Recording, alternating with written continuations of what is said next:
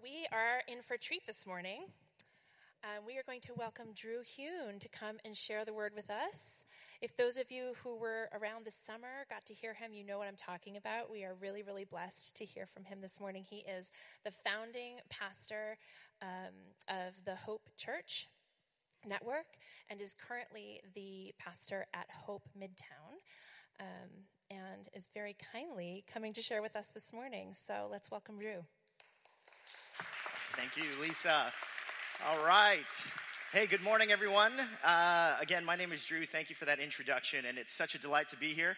I was surprised that they invited me to come back, but James told me that they couldn't find anyone else to preach today. So that's why I'm here today. Now, for those of you guys who are new here or you're visiting Trinity for the first time, I am not the regular person here, so you should come back next week to hear the regular person here at Trinity and just we would love for you to get involved here at this wonderful church that has an amazing legacy throughout the city. So it is the new year, and as we're approaching the new year over the next couple of days here, I know it's a time for reflection for many of us, and I thought what would be a message that would be appropriate not only for myself, but for all of us to be reflecting on as we enter into this new chapter. This New Year's are always these new beginnings, these moments, these markers in our lives where we begin to reflect on what are the things that I would like to change, or what are the things before God that I would love to see him do in my life and in the lives of those around me. And so that's what we're going to be reflecting on today. And so before we do that, can you high five your neighbor and say Happy New Year? Can you do that? Yes, we are in the throes. We are in the throes. It felt like Christmas was just a blink of an eye, and here we are. I'd like to read for us again this passage that we see in the gospel account of Mark. And of course, the gospel accounts are historical accounts about the person of Jesus. And if you're new here or you're not a Christian here, gospel accounts are really these historical accounts that we believe that Jesus, who's God in the flesh, he's fully God and fully human, that Jesus would come down. And we have these stories that are found in the gospel accounts about what happens when people interact with the person of Jesus.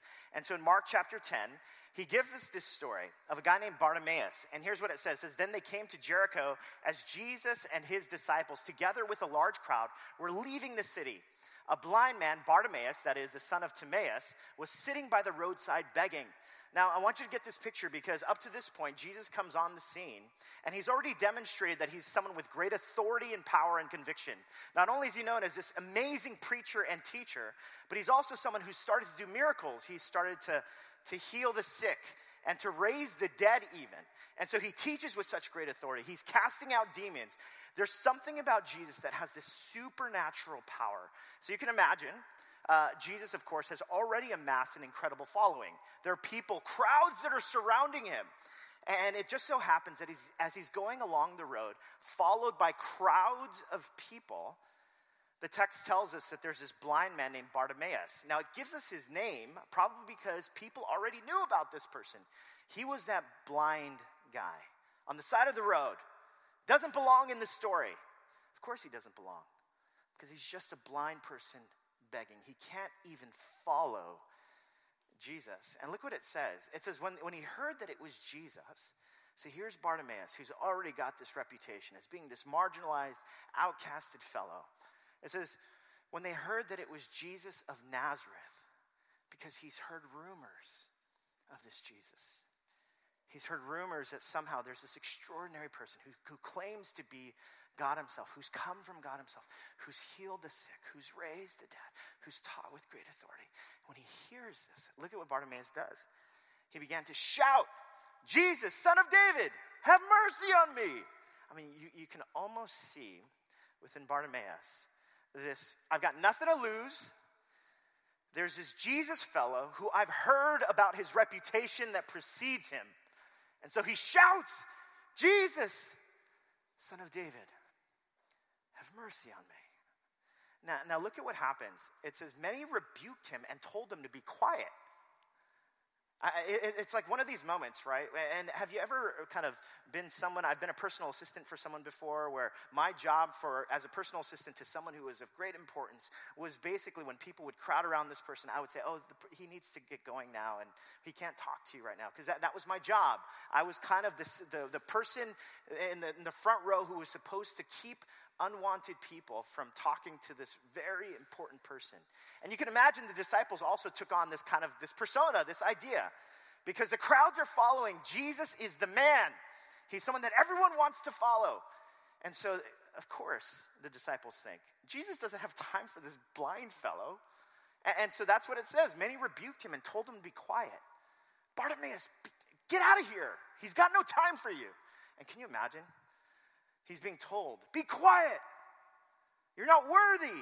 And Jesus is just walking along, and his disciples, they're kind of like, hey, stop bothering him. He's got more important things to do. And yet here's what Bartimaeus does. He shows just how much he's got nothing to lose. And so what does he do? Like any typical New Yorker, he starts to shout all the more. He says, Jesus, Son of David, have mercy on me. Have mercy on me. Have mercy on me. Now, what's extraordinary about this account is that Jesus responds to this man. Can you imagine how he must have felt? There's this moment where Jesus actually responds to Bartimaeus, who no one expects. Of course, the disciples don't even expect Jesus to have the time of day to talk to him. And so they call to the man, cheer up, on your feet, he's calling you. This is what the disciples say. They're like, hey, actually, Jesus actually is okay with seeing you. Get on your feet. And can you imagine here Bartimaeus is? And now, the key to this verse and the key to this chapter and key to this passage that many commentators, as they've written and they've studied this historical account, is found in verse 50. They call to the man, cheer up, on your feet, he's calling you. Now, look at what it says in verse 50. It says, throwing his cloak aside, he jumped to his feet and he came to Jesus. Now, why is this the key verse? That he throws his cloak aside. You see, many commentators have noted that when he throws his cloak aside, for a blind beggar who's on the side of the road, the cloak was everything to Bartimaeus. It was a place where he collected all of his money. It was what kept him warm at night. It was the only possession that he had of at least some sort of worth that would give him shelter, that would give him his source of income. And what commentators note is that when Bartimaeus, he throws his cloak aside, what he's essentially saying is, Jesus, I'm giving up everything to follow you. Now, if you look earlier in the Gospel of Mark, in this very chapter, there's another story, a story of a rich young ruler. And the rich young ruler is someone who, when Jesus confronts him about selling his possessions and following, going all in with Jesus, this rich young ruler cannot do that. And so later on in this chapter, here's this blind Bartimaeus, who's different than the rich young ruler. But what commentators note is that in verse 50, when he gives up his cloak, he's doing the very exact opposite of what the rich young ruler did. He's willing to say, Jesus, I'm sacrificing everything. I'm giving everything to follow you. Now, many of us have probably heard this story about Christianity before. The story that we're supposed to give up those things that we've clung to follow Jesus, to make him everything in our lives. And of course, that's what the Christian life is all about. And of course, for Bartimaeus, it makes sense. This is the message. He's willing to give up everything that he clings to for security, for comfort, for status, for power, for control, whatever it might be. He's giving it up in giving up his cloak, and he's willing to follow Jesus. Now, this is a story that many of us have heard before. That to be a Christian, what we do is we sacrifice all these things so that Jesus can become our everything. And this is true, and this is fundamental to what it means to follow Jesus. But it's interesting. The story doesn't end there. Look at what happens after verse 50. So Bartimaeus jumps to his feet. He comes, can you imagine? He's probably like staggering around. Jesus, Son of David, have mercy. He cannot see. I can imagine someone just with sympathy is like, cheer up, okay? Let me just take you to this Jesus person. He's staggering around, and notice what Jesus says to Bartimaeus. He asks him this question. He says, Bartimaeus, what do you want me to do for you? Now, can you imagine if you're one of the disciples? Like, you're one of the disciples. Here's Bartimaeus, who's on his feet. He staggered himself to Jesus, right? And Jesus looks at Bartimaeus, and Jesus asks this question, what do you want me to do for you? I mean, if I were a disciple and I was holding Bartimaeus, I'd be like, Jesus, he's blind. like it's kind of clear, it's kind of obvious. Everyone knows him as blind Bartimaeus. He's blind. He needs you to heal him. You know, if I were Jesus in this moment, Bartimaeus, he comes to his feet. He staggers along to Jesus. I mean, it would make more sense that what Jesus would do is basically just with a word, because this is what Jesus could have done. Jesus could have basically said, be healed, Bartimaeus. Immediately he sees. He's like, oh my goodness, amazing. Praise Jesus. That could have been what happened, but Jesus doesn't do that. Or Jesus could have just simply said, salvation has come right now. Let me give you a teaching about the authority that I have over the physical world and all of the dominions of darkness. Be healed, Bartimaeus. He could have given a little sermonette. But he doesn't do that. Instead, he asks this question to Bartimaeus that almost seems mean and patronizing. He asks the question of Bartimaeus, what do you want me to do for you? It's like, Jesus, that's kind of cold. Why would you ask that? It's clear. He needs to see. What he wants is to be able to see. But why does Jesus ask the question? Is it because Jesus doesn't know that Bartimaeus wants? No, that's not the case. Why is it? Well, number one, why does he ask this question? Number one is because when Jesus asks this question of Bartimaeus, he's really asking Bartimaeus, what do you want me to do for you? In the original language, this is literally what it says. What do you want me to do for you? That Jesus is making himself available to Bartimaeus. It's not like Jesus saying, what do you want me to do for you? And make sure it's according to my will. I just want you to know this, okay? You better ask the right thing. Otherwise, you shouldn't say any. He doesn't say any of that. He literally simply says, what do you want me to do for you? And the first reason why does Jesus say it is because he will genuinely and authentically answer the question for Bartimaeus as honestly as he can. That Bartimaeus, in this moment, he's going to honor this. It's not like Bartimaeus says, Jesus, I want to see. And Jesus is like, actually, I'm not sure if you really want to see. What you really need is your sins to be forgiven.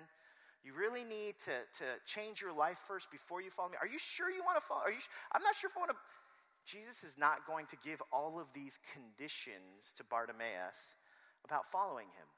Instead, number one, he's authentically going to answer Bartimaeus. But why does he ask this question? What do you want me to do for you? A better way to understand this is, you see, Jesus would heal people. If you look in these gospel accounts, in these historical accounts, Jesus would heal people all the time. But if you notice, whenever he heals someone, he heals each person in a very unique way. So for instance, in the Gospel of Mark, there's this story of a leper who's calling out to be healed. And Jesus, what it says is, the text tells us that he reaches out, he touches the leper, and then he says, be healed. Now, John Calvin says he could have healed him with a word, but he heals him with a touch. You see, whenever Jesus was healing different people, the reason why he healed people in many different ways is not because healings weren't just about healing someone's physical infirmity. It was about making the person whole, making them a human being made in the image of God. And so when he touches the leper, it's because the leper hasn't been touched. So instead of healing with the word, he heals with a touch. There's another story in the Gospel of Mark in chapter 5. There's a story of a woman who's suffered at the hands of hemorrhaging, and she's been bleeding for 12 years. And what happens is Jesus is again in a crowd, and this woman, if you read the story in Mark chapter 5, it's this amazing story because she's probably worn the scarlet kind of cloak that identifies her as being unclean because she's bled in different ways, and she was known as an outcast. And what she does is she kind of makes her way through the crowd in Mark chapter 5, if you remember this story. She makes her way through the crowd, and she probably takes off whatever it is that showed that she was unclean. she starts bumping against people uncomfortably, trying to get to Jesus as Jesus is walking along in the crowd. And what ends up happening? She makes her way to Jesus, and it says that she touches the end of his cloak. So she touches his cloak. Immediately she feels the power go through her. And she's healed. She's healed. And all she wants to do is, I just got to get out of here. I got to get out of here. Because, oh my goodness, I got what I came for. He healed. So she touches his cloak. And then Jesus says, Who touched me? Who touched me? Now, you can imagine all the disciples are basically like, Jesus, like everyone's touching each other here. This is like a crowded R train at 8 a.m. in the morning. You know what I'm talking about? Like, what do you mean, who touched you? And Jesus is like, no, someone touched me. I felt the power go out of me. And can you imagine for this woman who all she wanted to do was get healed, and she's healed, and she just wants to get away and live her life now. What ends up happening is he says, who touched me? And she comes before everyone in this whole crowd. And she says, it was me. And the text tells us that she goes on to tell the whole truth. In other words, she goes on to tell everyone in this crowd, you see, I've been suffering, I've been bleeding for 12 years, and I've been unclean. And I can imagine all the people that were around this woman. You're unclean, and you probably touched me. How dare you do that? How dare you? How could you do that? How could you be so irrespective of people? I can't believe this. You're unclean. You don't deserve to be here. You can imagine this woman who just all she wanted was a touch. And here she is, just pouring her guts out before Jesus and everyone else. Saddled in shame. All she wanted was to get healed and to get away. And Jesus has her tell the whole truth. Now, what was Jesus doing there? You see, after she tells the whole truth, it's this amazing moment because Jesus says to her, daughter,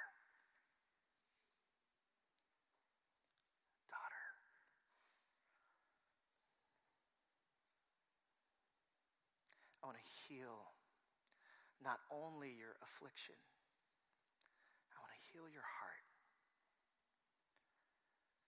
I want to heal all those moments when you've been told that you're not good enough, that you're not accepted, that you're not welcome. Daughter. You see, this is very common for Jesus, that each person that he heals, he does it in such a unique way. And the reason he does it in such a unique way is because he's not only about healing someone's illness, he wants to heal a person's dignity. Of course Jesus knows Bartimaeus wants to see. Of course.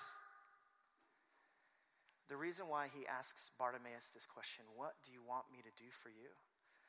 Is because he wants Bartimaeus to have the experience as a human being to come before God and to be able to say with his own lips, Jesus, I want to see. I want to see. He wants to restore to Bartimaeus the dignity and the wholeness. And the part that makes many of us human is that each of us would have desires and wants and needs. And he wants Bartimaeus to be able to articulate with his own lips, Jesus, I want to see. He wants Bartimaeus to know that you're not some nobody who doesn't deserve to say what you want and what you need. Instead, he says to Bartimaeus, what do you want me to do for you? Because I want you to know that you are so valuable. And all the stories that you've been told that you're not allowed to ask for what you want, I want you to come to me and I want you to say with your own lips. I want to see. Now, I can relate to this some because I grew up in an immigrant family, and I was the youngest of 4 boys. And in 3.5 years, my mom and dad had 4 of us because my brother and I were twins. And so my father, meanwhile, was this larger-than-life kind of personality, and very dominant personality, and very violent as well. And so very early on, we learned to fall in line in the family order. And of course, the family order, me being the youngest, and even my twin brother would often say, man, you're the youngest. And I'm like, dude, you're only three minutes older than me. And but that was I was the youngest of this family, and my father with this very authoritative, violent kind of background. And so I quickly learned that I had no voice in the family. And as a result, the way that I grew up was that I just didn't have wants or needs. It was whatever. It's whatever dad wants, and then we'll go down the pecking order. But of course, Drew doesn't have any needs. And so for most of my life, I've kind of grown up in this way that I felt like I haven't deserved things.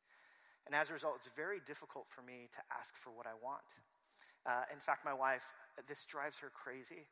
My wife, Tina, sometimes she'll say to me, hey, where do you want to eat? And I'll say, honey, wherever you want to eat. And she's like, okay, all right.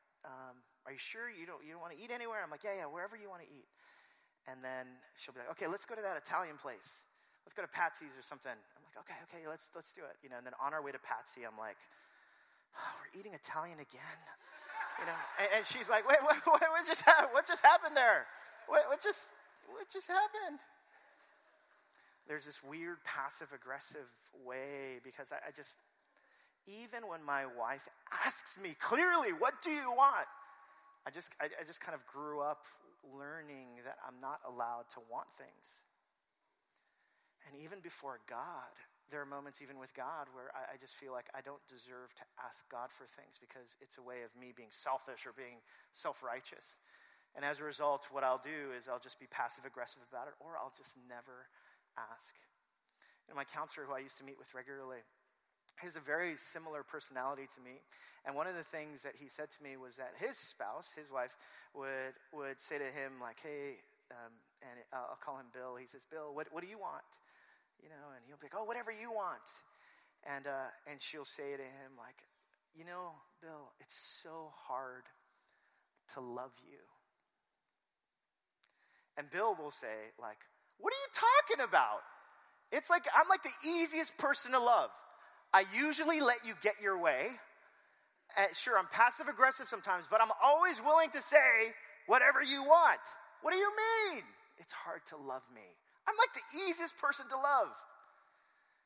I may or may not have said that to my wife before as well. Sometime. I'm the easiest person to love. And he told me that his wife said to him, no, Bill, you don't understand. The reason why it's hard to love you is because oftentimes I don't know who Bill is. It's hard to love someone who I don't know who you are, because part of what makes us human, part of what gives us dignity, is this freedom to ask and to seek and to find. And when Jesus says this to Bartimaeus, what do you want me to do for you? He's basically saying, Bartimaeus, I want to hear it from your lips. I want you to know, as someone who has inherent worth and dignity, that what you want and what you need really matters to me. Now, with that said, of course, there would have been inappropriate ways for Bartimaeus to respond. Like it would have been inappropriate, for instance, if Jesus says to Bartimaeus, what do you want me to do for you? Bartimaeus is like, oh, Jesus, I just want to be 6'5". I want to make like $1 million before the age of 20. And I want all those people who thought that I was a loser in high school to think that I'm the coolest, baddest man alive. There's an inappropriate kind of selfish kind of ambition. That would have been inappropriate for Bartimaeus to have. But it also would have been inappropriate if Jesus basically says to Bartimaeus, what do you want me to do for you? And Bartimaeus says,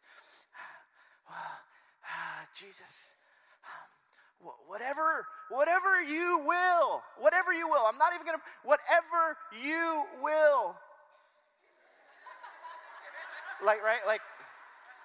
I mean, as if he's a non-person, as if he's a chameleon, as if he's got this pseudo-fake spirituality, like he's more humble than everyone else. You see, that's inappropriate as well because it's inauthentic to Bartimaeus' personhood. And when Jesus asks this question, he wants to restore it. Now, Bartimaeus, of course, he's already demonstrated. He's willing to give up his cloak. He's willing to sacrifice everything to follow Jesus. And because of that, what Jesus is basically saying to him, Jesus, you've already demonstrated you're willing to give it all up. Now, here's what I want you to do. I want you to come to me. Come to me as a good dad who loves you and cares for you. And I want you to be able to say, this is what I want. This is what I need. I have a friend who's a counselor here in the city, who's a Christian counselor, and one of the things that he tells me about when he meets with many people, whether married couples, singles, is one of the most difficult things is for people to have honest conversations about what they want and what they need. Now, of course, this is surprising in a place like New York, where sometimes we're a bit more abrasive than normal. And but he actually made me a list of, here are some of the things that I hear the most regularly about things that are hard for people to articulate, to say with their own lips, to people that they love, to their friends, to their spouses.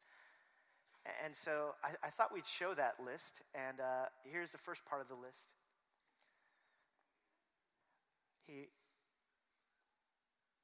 And sometimes what he would do is he would have us in our church community, we would get together as a small group of people, and we would begin with this phrase, I'm not saying this is true of me, because God forbid I was ever this honest. He would gather us in a group, and each of us would go around and we'd read these one by one. I'm not saying this is true of me, but sometimes I just need a hug. I'm not saying this is true of me, but sometimes I just want to be listened to for 10 or 15 minutes. Sometimes I'd like to tell the long version of my story to another person or small group. Sometimes I need a place of refuge. Sometimes I need to go somewhere with someone and do something fun. Hello, somebody. Go to the next slide. It says, sometimes it's nice to hear, I'm so glad you're here. I'm not saying this is true of me, but sometimes I feel invisible. I'm not saying this is true of me, but sometimes I like it when people give me sincere compliments. I'm not saying this is true of me, but sometimes I wish I could have a safe and friendly place to hang out. I'm not saying this is true of me, but sometimes it's nice to hear, I really appreciate what you do for people. I'm not saying this is true of me, but sometimes I wish someone would ask me, what are some of your dreams, your goals, your hopes, your wishes? I'm not saying this is true of me, but sometimes I just need to hold someone's hand. I'm not saying this is true of me, but sometimes when I'm in a bad mood, I just need those around me to be okay with that. I'm not saying this is true of me, but sometimes I'd like to go for a quiet walk with somebody. I'm not saying this is true of me, but sometimes I wish I could do something fun and adventurous with a few other people. One of the things my friend told me is that so many times, what counseling is it's this opportunity to restore human dignity in people, to feel like they're worthy and they're valuable, and to be able to say with your own lips.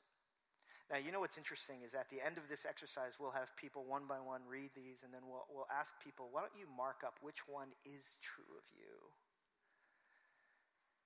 And it's amazing.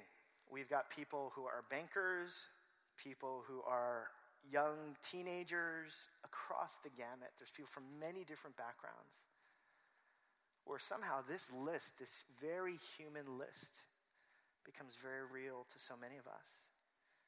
I have yet to meet someone who says, none of those things are true of me. Except those who lie.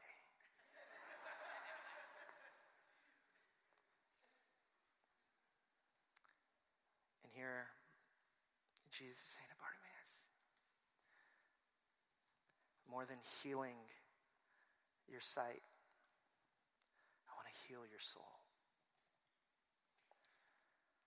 I want you to be able to say, this is what I want. This is what I need. You know, there was a woman who I met one time at our church, and as we were talking about this idea of being able to freely express what you want and what you need, she was telling me that she grew up also very similar to me without being able to express anything. And so when she became a Christian at her church, and as she was journeying with God, of course, she learned about how great God is and how her will is not that important. That's God's will that's important. And all of these things are true. And she mentioned, though, that there was a moment where she had this illness that she didn't really tell anyone about. And she said to me that as she was wrestling with this idea of being able to express what you want and what you need, she felt like God had given her this illness, and so she could not ask God to heal her, God forbid.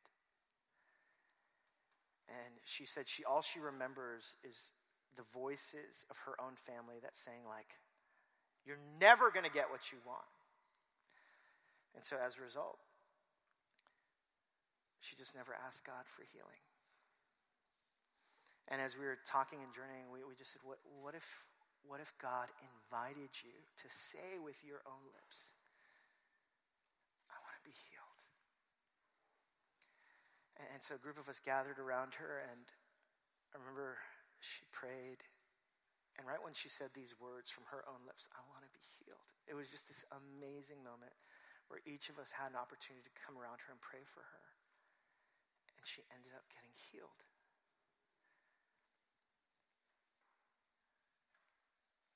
See, God doesn't just want to heal our bodies. He wants to heal our dignity, our soul. Now, some of you, I know, because this is what skeptical New Yorkers do. We start to think, wait, Drew, but listen, I've asked God for things, and I haven't gotten it. What about those moments? It's better off if I just didn't ask and if I was just not disappointed all the time. Have you ever been there? I know that I've been there before. Now, you know what's so amazing about the Christian journey and about the story of Jesus? There's actually this moment for Jesus himself where he prays to God the Father, and he actually prays, and he asks God for something. And check out what he says in the Gospel of Matthew. He says, going a little farther, he's praying in the garden, and it says he fell with his face to the ground and prayed, my Father, if it is possible, may this cup be taken from me. There it is. Jesus has the freedom to ask. And then he says, yet not as I will, but as you will. Now, of course, what's Jesus asking for here? This is in the Garden of Gethsemane before he's going to the cross. And he's basically praying to God the Father. If there's any other way, this is what I would want. If this is what I would want, God. But not my will, but yours be done. Now, here's the beautiful message of the Christian story. See, the beautiful message of the Christian story is that the reason that we can come to God with all of our wants, with all of our desires, where he would ask us this question, what do you want me to do for you? The reason why we can come to him is because Jesus himself would actually give up his own wants so that you can have your wants. Jesus himself, God himself, would be so for you that he would give up his very life so that you might have it. And this is the beauty of the Christian message, is that we get to come before God now. And look at what Jesus teaches in Matthew. He says, ask and it will be given to you. Seek and you will find. Knock and the door will be opened to you. For everyone who asks receives. The one who seeks finds. And to the one who knocks, the door will be opened. Jesus invites us to ask, seek, and knock. The Apostle Paul, who's one of the founders of Christianity, who was a convert, who started to follow the Jesus way. This is the way he puts it when he talks about Jesus. In 1 Corinthians chapter 1, verse 20, this is what Paul would say. If we can go to, it says, for no matter how many promises God has made, they are yes in Christ. And so through him, the amen is spoken to us to the glory of God. That today, God wants to reveal himself to each of us as a good father. Now, some of you are like, well, what if I'm disappointed? we'll see, even if you're disappointed, if you can trust that he's a good dad. If you can trust. And this is what Paul says. He says, how will he who do not spare his own son, but freely gave him up for us all, how will he also not want to give us all things? Freely give us all things. What he's basically saying, here's the logic of it. He's saying, if God himself would give his life away so that you might have it, don't you think he always has your best interest in mind? And he wants to invite you in this new year to be able to pray with your own lips. God, I want to be healed. God, I want you to heal my family. God, I need some breakthrough when it comes to my future and my career. I need some breakthrough when it comes to some of the bitterness in my own heart. I need some breakthrough. And so the exercise that I want to invite all of us into today is for us to ask with our own lips and to hear from God, yes and amen. I'm going to invite the worship team to come forward. I'm going to invite you all to stand with me at this moment.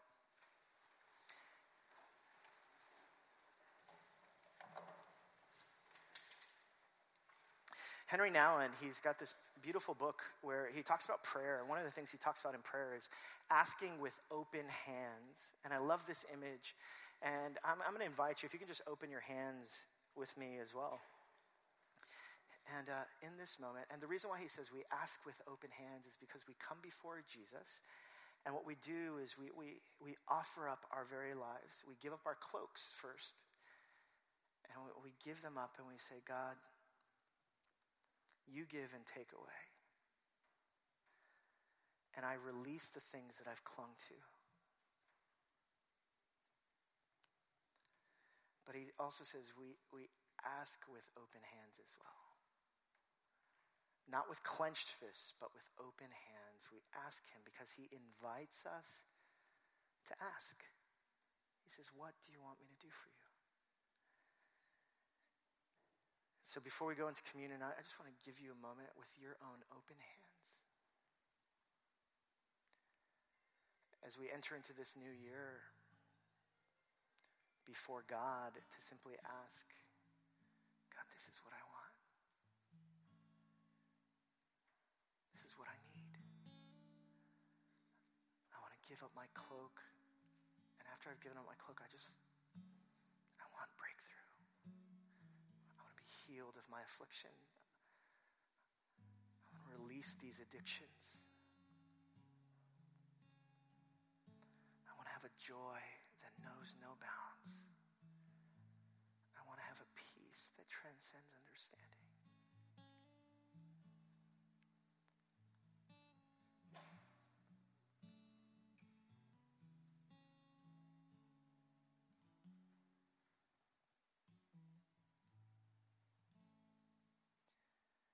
Father, over this room,